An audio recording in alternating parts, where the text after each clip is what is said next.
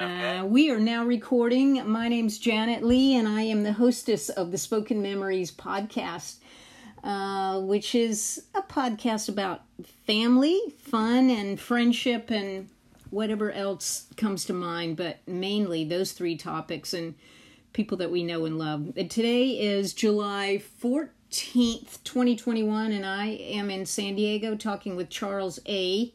on the phone. He, I believe, is in Maryland, and anyway, so Charles, thank you so much for being willing to do this and participating. I know it's late for you there. It's probably about 7:30 right now, so p.m. Yeah. Long But day. that's not too bad. So let me just ask you. I'll start off by asking just a couple questions. Like, if you would just tell us a little, us listeners, a little bit about you and where you were born and raised, and I don't know, that kind of thing. If you go ahead. Okay. Yeah, I was born in a little town called Morgan, North Carolina. I was the oldest of 8 children. I had 3 brothers and 4 sisters, and I grew up in the area that's about 50 miles east of Charlotte, North Carolina, and then I graduated from high school in Morgan, and then I went to North Carolina State for 1 year and studied architecture. I was trying to get into academies, but I had a scholarship for North Carolina State as well. But then after 1 year, I went to the Naval Academy and graduated in 1961 and in June, and then in that fall, I went to Penn State, where I first met Griff. And then after Penn State, we were off and on. When Griff was down in South Carolina, we went and visited and different things and kept up off and on.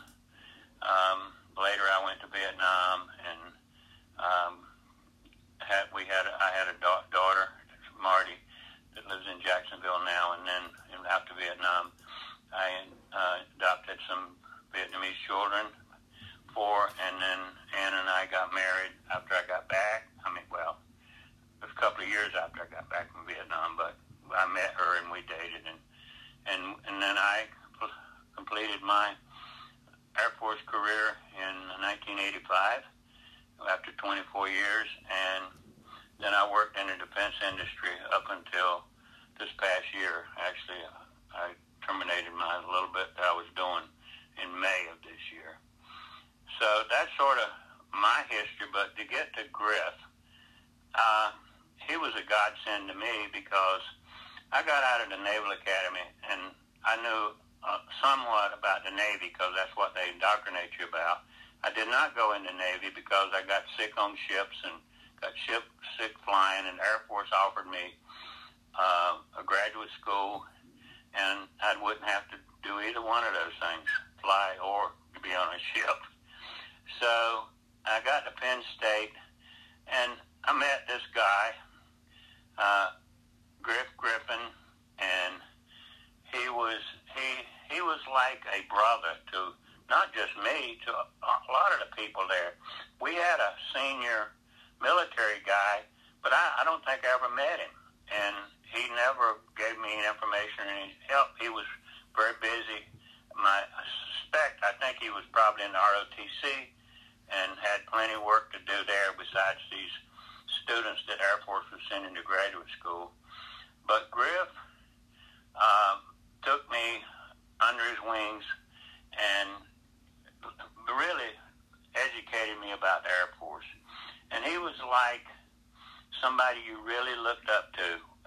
At that time, 1961, the last war had been the Korean War.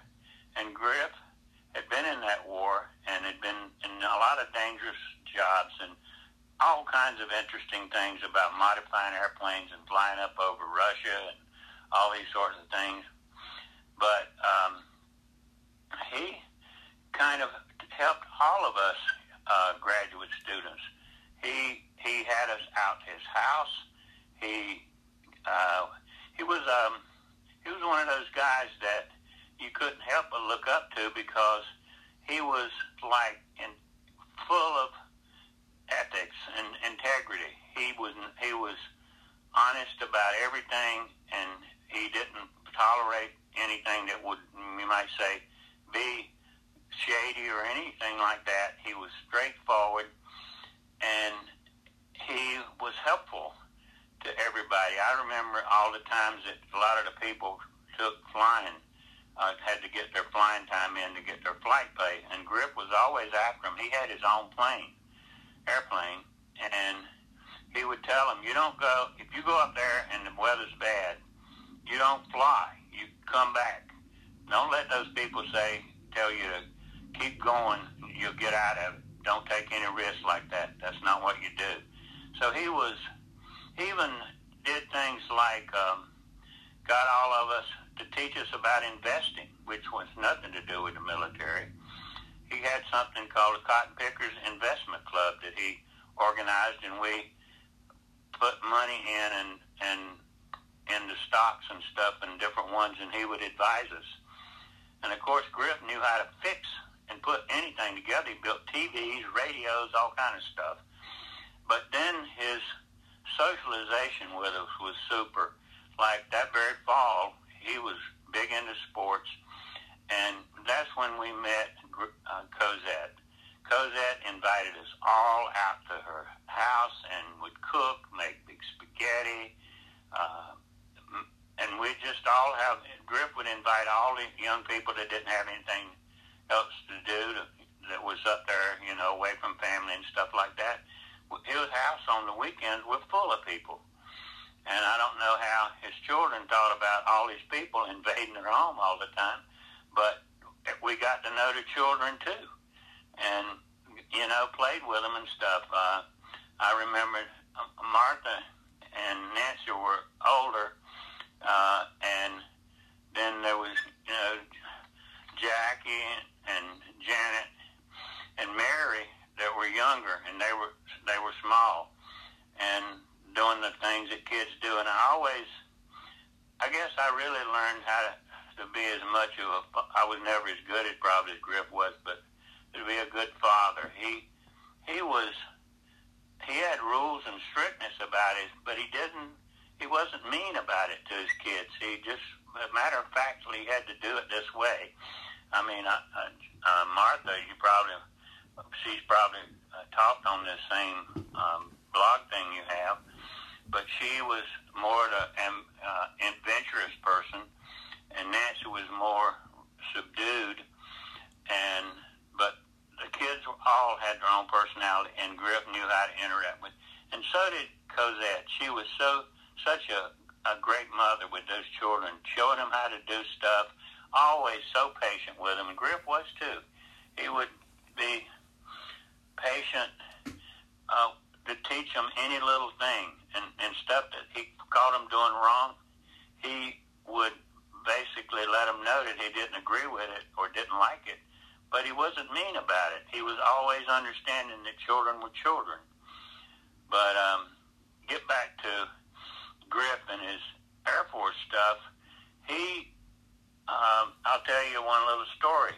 He cared about us all, and one time I put money in a parking meter, and when I was getting a haircut, in fact, the people in the barbershop actually gave me the change to put in the parking meter. Anyhow, it showed that it didn't work right, apparently, and the policeman gave me a ticket, and I ended up going to court, and I couldn't argue the justice of the peace or whatever. Out of the ticket, I told him, the people in the barbershop said, well, they weren't here. And so I said, and he said I had to pay him a $10 fine. So I wouldn't pay it. I thought I was young and stubborn and stuff like that. Anyway, they put me in jail, and I thought it was a good deal because they were having to spend $100 a day to have somebody guard me because I was the only one in there, and they had to order my meals from a restaurant and all that sort of stuff. But Griff found out I was in jail, and he went and got my wife and got him to get down and paid the fine to get me out. And he came and told me, talking through the window, Charles, you got to get out of here. The guy that's in charge of this unit up here, if he sees in the paper like I did that you were in jail, it's going to be a hard thing. So Griff kind of hid all that information. I think he hid the paper so the guy wouldn't even know, and got my, that was my first wife, Louise, to pay the fine and get me out of jail. See, it's like a father. He wasn't going to let me get in trouble, even though he agreed with me that they was cheating and it was dishonest for them to do that. He was a bigger person than that. He wanted me to get out of the jail so it wouldn't hurt my career. Because, as I said, when I went there, I was a brand new second lieutenant, just 3 months out of being commissioned, and didn't know much about military and all that sort of stuff. But Griff did, and he was such a seasoned guy, and he'd ran outfits before, and so he was like that about just wasn't me. He was like that about all of the young officers up there that were going to school. So, anyways, I'd say that the two things that stand out was how he mentored people like me to try to help them be as best they could. And the second thing, how to be a good father and be a good husband. He and Cosette were so compatible. They got along, and they just basically showed you how to be a married couple and get along and take care of each other. I mean, like, I know Cosette, like at first she wouldn't even know any of these people becomes students like me. But then she immediately became friends with us and helped us and helped my first wife and became an advisor as well.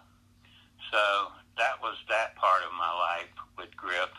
And I could go on and on about how much I learned to respect him the way he was as an officer. He was what you'd call to be an ideal officer. He was a leader.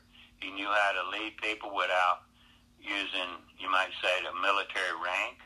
I don't ever think he ever used that at all. He just used his leadership to influence us. And so from then on, I kept up with Griff for years and years, but only sporadically. Like, as I said, when he was in South Carolina, we went down there and built a house on the lake. And then I actually ran into him, I guess, a couple of times. He was near us when I was in Vietnam. And then at other times, and in fact, the most blessed thing for me was before Griff died, that previous May, he and his current wife came to, I had timeshares up in the mountains of North Carolina, and we were able to spend an entire week just reminiscing and going over things in the past. And he was so in love with his family. He had hundreds of pictures of all the things, and he kept up with them on. He was a lot more literate in with the IT stuff than I was, and he was all, you could use a Zoom type stuff to talk to the kids, and he would have me talking to him on that thing too. And so we got to spend a week together before, I guess it was that following December when he passed.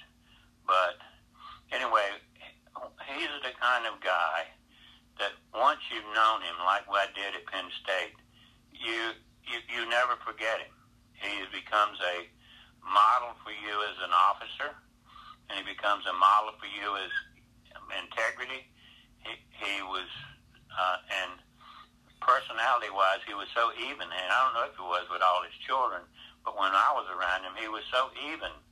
He didn't get excited and get mad or upset. He was so calm about everything and would explain stuff to whoever about what if they were wrong or right.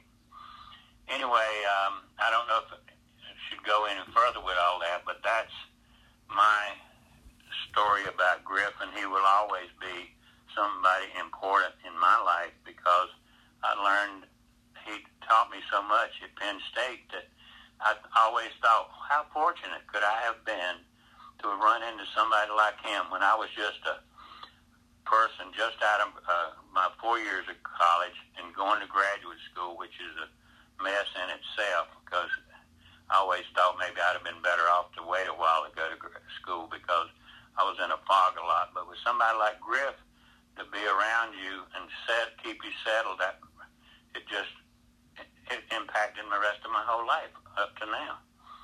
So anyway, Janet, that's part of it. I don't know if I need to cover anything else. Well, let me just ask you a couple questions that occur to me. What's the age difference? Because Yeah, I'll be 83 next month. Okay. And Griff was 90 a year and a half ago, I think. Right. Mm-hmm. Yeah. So about that's 8 to 10 years different. Yeah. So. Yeah, he was. He came across as like a very settled guy. Here I was, just a young. I was just a young. I wasn't. You don't know much about the military when just because you went to school for 4 years. He came across as a very settled, and all the people looked up to him. Mm-hmm. It was like there was this guy that we supposedly was the head of us, the senior military guy, but I don't think anybody hardly ever knew anything about that because everybody sort of flocked to Griff, mm-hmm. and he was the one that provided advice on how to do things and stuff like that. About military as well as he was really a hard working. I don't know if you ever saw your daddy studying, but he was very intense about studying. He worked hard in his schoolwork. We were in different programs. He was. I may have seen him, but I was pretty little at that time when y'all were attending Penn State. But he was pretty studious all his life, and he liked.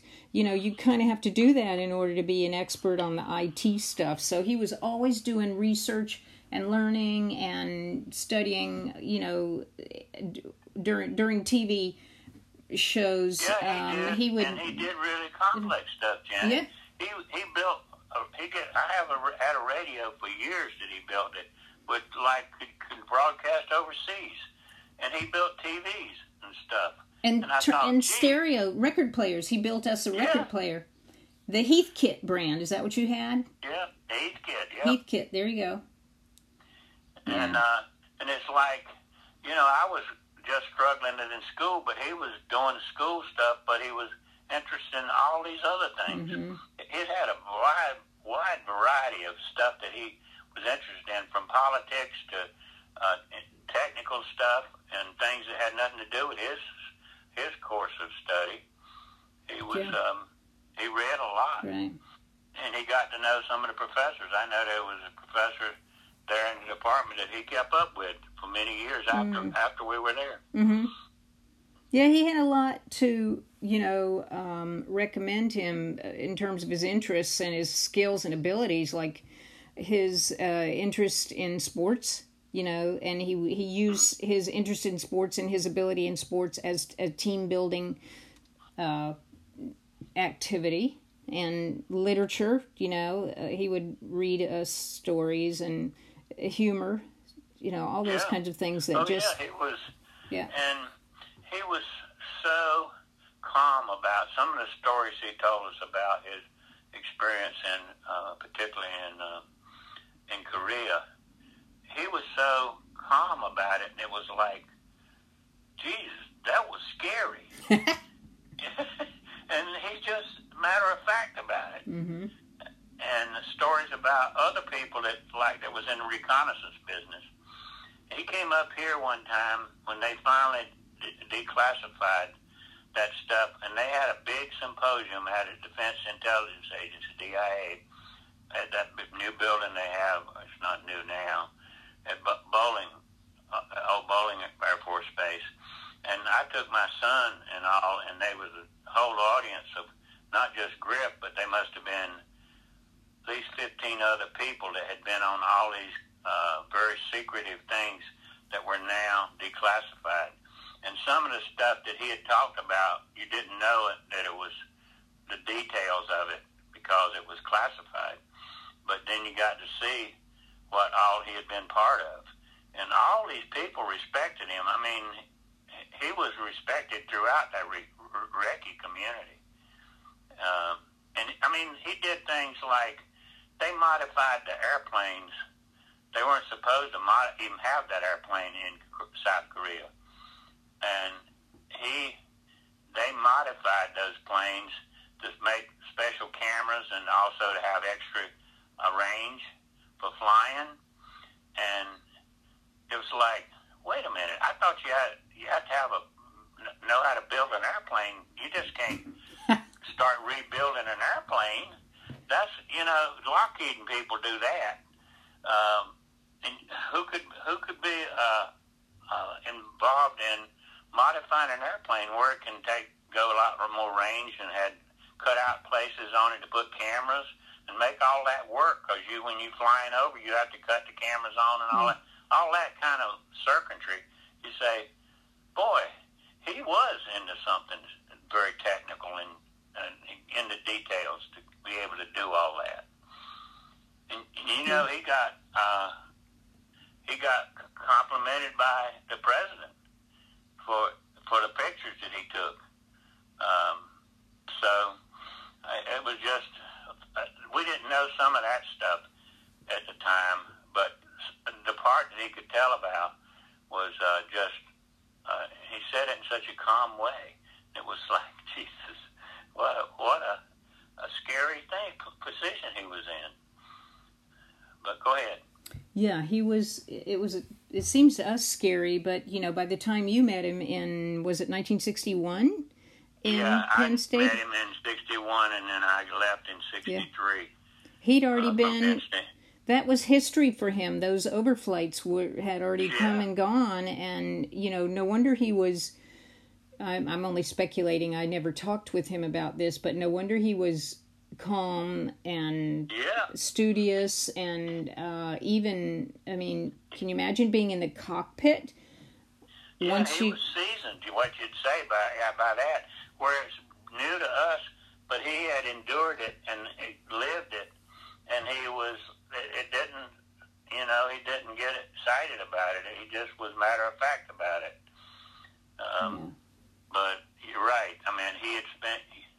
He had, by then, the Korean War had been over about almost 10 years, and so, it was history to him, but it sure wasn't the people that he told fascinating stories about. Not just that, when he was at different bases he had and the jobs that he'd had. Like, he told me more recently about when they were in one of the bases in England, and the guy that became General Jones eventually became the Chief of Staff of the Air Force, but he was in charge of Europe, and he was after him to cut down on use of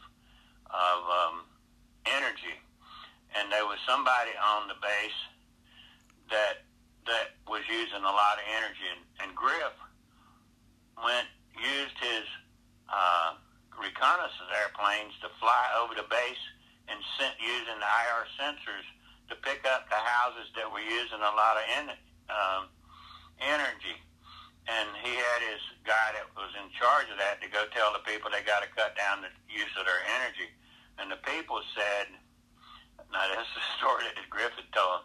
He said, the wife said, no, they want it. They want heat. They like it hot. And he says, well, that's okay. He called the lieutenant colonel in that was the husband. He says, I know your wife wants you to be hot, but we've got to save energy. We have a mandate from the safety commander, and so we have to do it. Now, I don't care how hot you want it, but if you're going to keep it like that, you're going to have to move off base. And I thought, who would have ever thought about flying over the housing area with an IR camera to pick up the houses that were using more energy? But Griffith figured that out, and nobody would ever thought of that. They called him. He got energy down, and they didn't. Then you safety people was wondering what he had done to get that much energy down.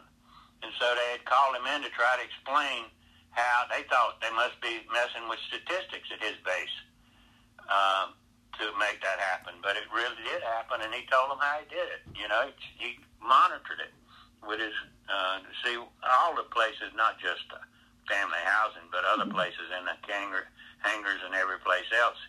The objective was, Griff figured out how to make it, effective and make it be responsive to that direction.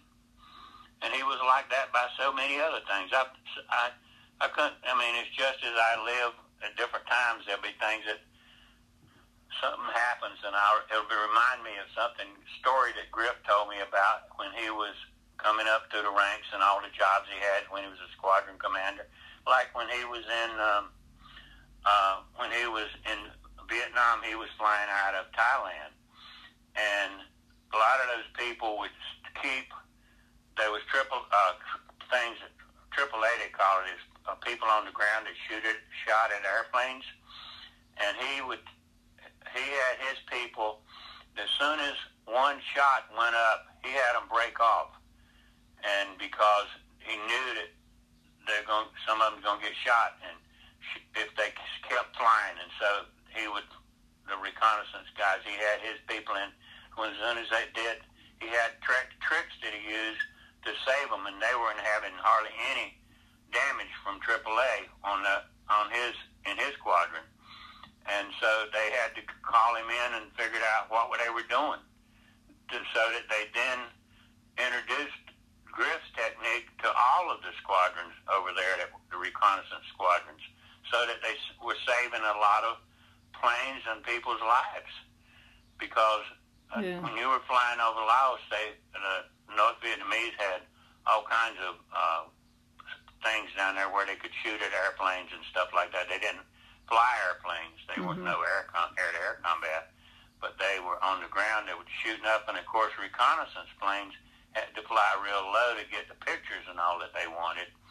So Griff figured out how to schedule the pictures to places where they wouldn't be able to get shot down. I mean, all the techniques that he figured out, that they couldn't believe it. He started some of that because the guy that was in charge had to go home early, and they didn't have a replacement.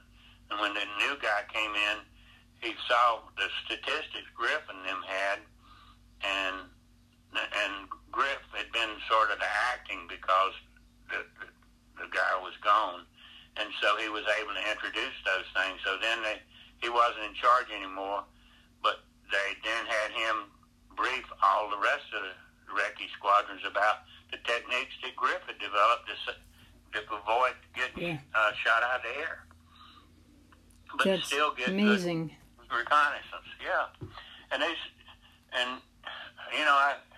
if I was going at different times in my life, those stories that he would tell me about stuff like that would come back to me, but I couldn't certainly sit right here now and remember all of them. Like I just remembered that about that reconnaissance. They flew out of Ubon or Udorn over in Thailand and flew up along the Ho Chi Minh Trail and all that stuff, which I was in a different part of that problem. I was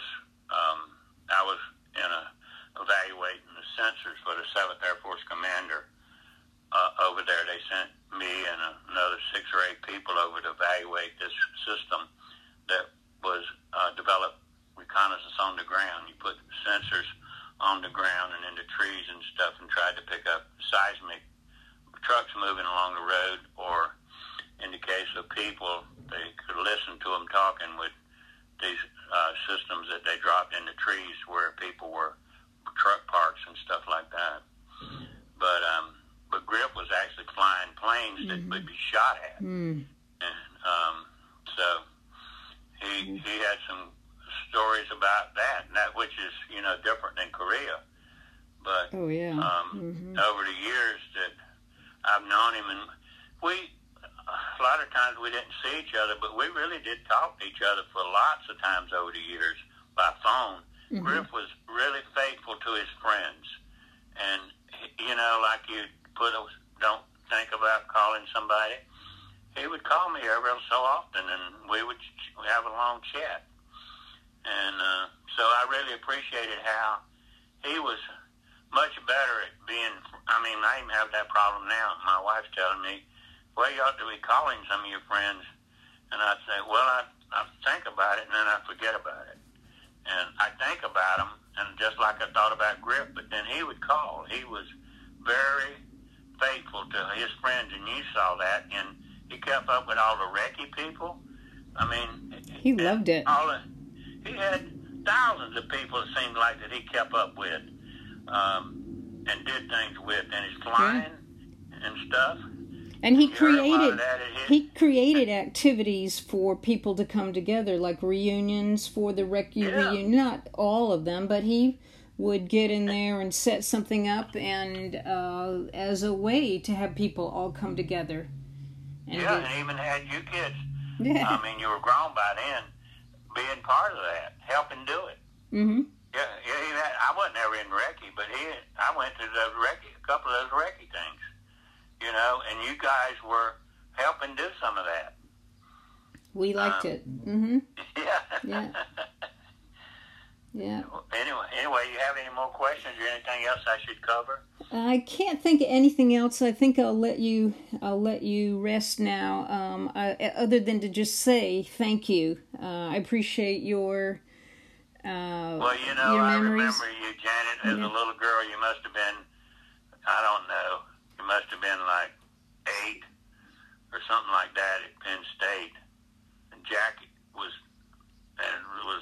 1 year running older. around all the time doing stuff. Yeah. And they had the two, and Mary, I guess, was the youngest, wasn't she? Yes, she's a year younger, so we're 3 years in a row. Janet, Mary. Uh-huh. And then we had Martha. I just always loved Martha. She was so adventurous. She did stuff like she would sneak around and smoke. And Griff knew it. But he didn't get mean about it. She would do stuff like that. And Nancy was more studious. Oh boy, and how? And settled. She almost acted like she was 5 years older than she was. Mm-hmm. Yeah. And so you kids were such a treasure for me when you were at Penn State, and the way Griff handled you, he made you real people. He didn't put you aside as not pay attention to you. Mm-hmm. He seemed to always, you may not remember that way, but he seemed to always be interested in whatever you were interested in doing, to talk about or do. And so he really was, if you watched him, you'd find out how to be a real father. Oh, and wow. Cosette was just such a wonderful person, too. She just was so social. No matter who came in that house, they felt welcome immediately, and she made them feel welcome. She used to cook for all of us on the weekends, or sometimes we ordered pizza, somebody to pick it up, or she'd cook spaghetti and stuff like that, things that we could all have. Because it seemed to me like, you exaggerate probably in your own mind, but it always seemed to me like on the weekends there was always a crowd at your house. Could have been. Dad was a big draw, and Mom, and the whole, comfortable life, and the casual, authentic accessibility that was available. I think it was very attractive to people who, who didn't have their own homes to go to, and maybe were lonely or not able to travel. And I think a lot of people enjoyed being around Griff because he always had good advice. I remember those things about him. Tell those guys that like to fly down to Harrisburg, or the base that was down there, they had to fly over the mountains. And one time, some of them got crashed in a storm. It was boggy and stuff, and they ran into the mountains. And Griff told them, I've told you many times, you don't do that. You turn around and come back. Good for him. You don't just push it. You don't take a risk with an airplane. Pilot instructor. He was such a good pilot and can do all the things. He was still, in spite of all that, he was very careful. Some people that would have been as good a pilot as he did wouldn't have worried about stuff. But he was very strict about what you try to do with an airplane or not. He was an excellent pilot and an instructor as well. So he knew, and he cared, and that's really, you know. he built the plane, that one he had there at Penn State. Mm-hmm. He built the darn thing. It's like, an Air Force officer knows how to do that. Yeah, my son was in the Air Force, and he was a crew chief. He might have been able to build a plane, but I sure as heck wouldn't have not. Mm-hmm. Well, it takes all kinds. You know, it takes a village, I think they say. So, Charles, thank you so much for participating in this. And okay, and I wish I could do more, but it's like there's so many things that would clue me into telling you about Grip. Mm-hmm. But he was just a guy that once you knew him, you just always had high respect, guard for him, and just loved him. That's it, really. That's what it comes down to. So, and we feel the same about you. So thank you again, and you take care. Okay, thank you for inviting me to be part of this.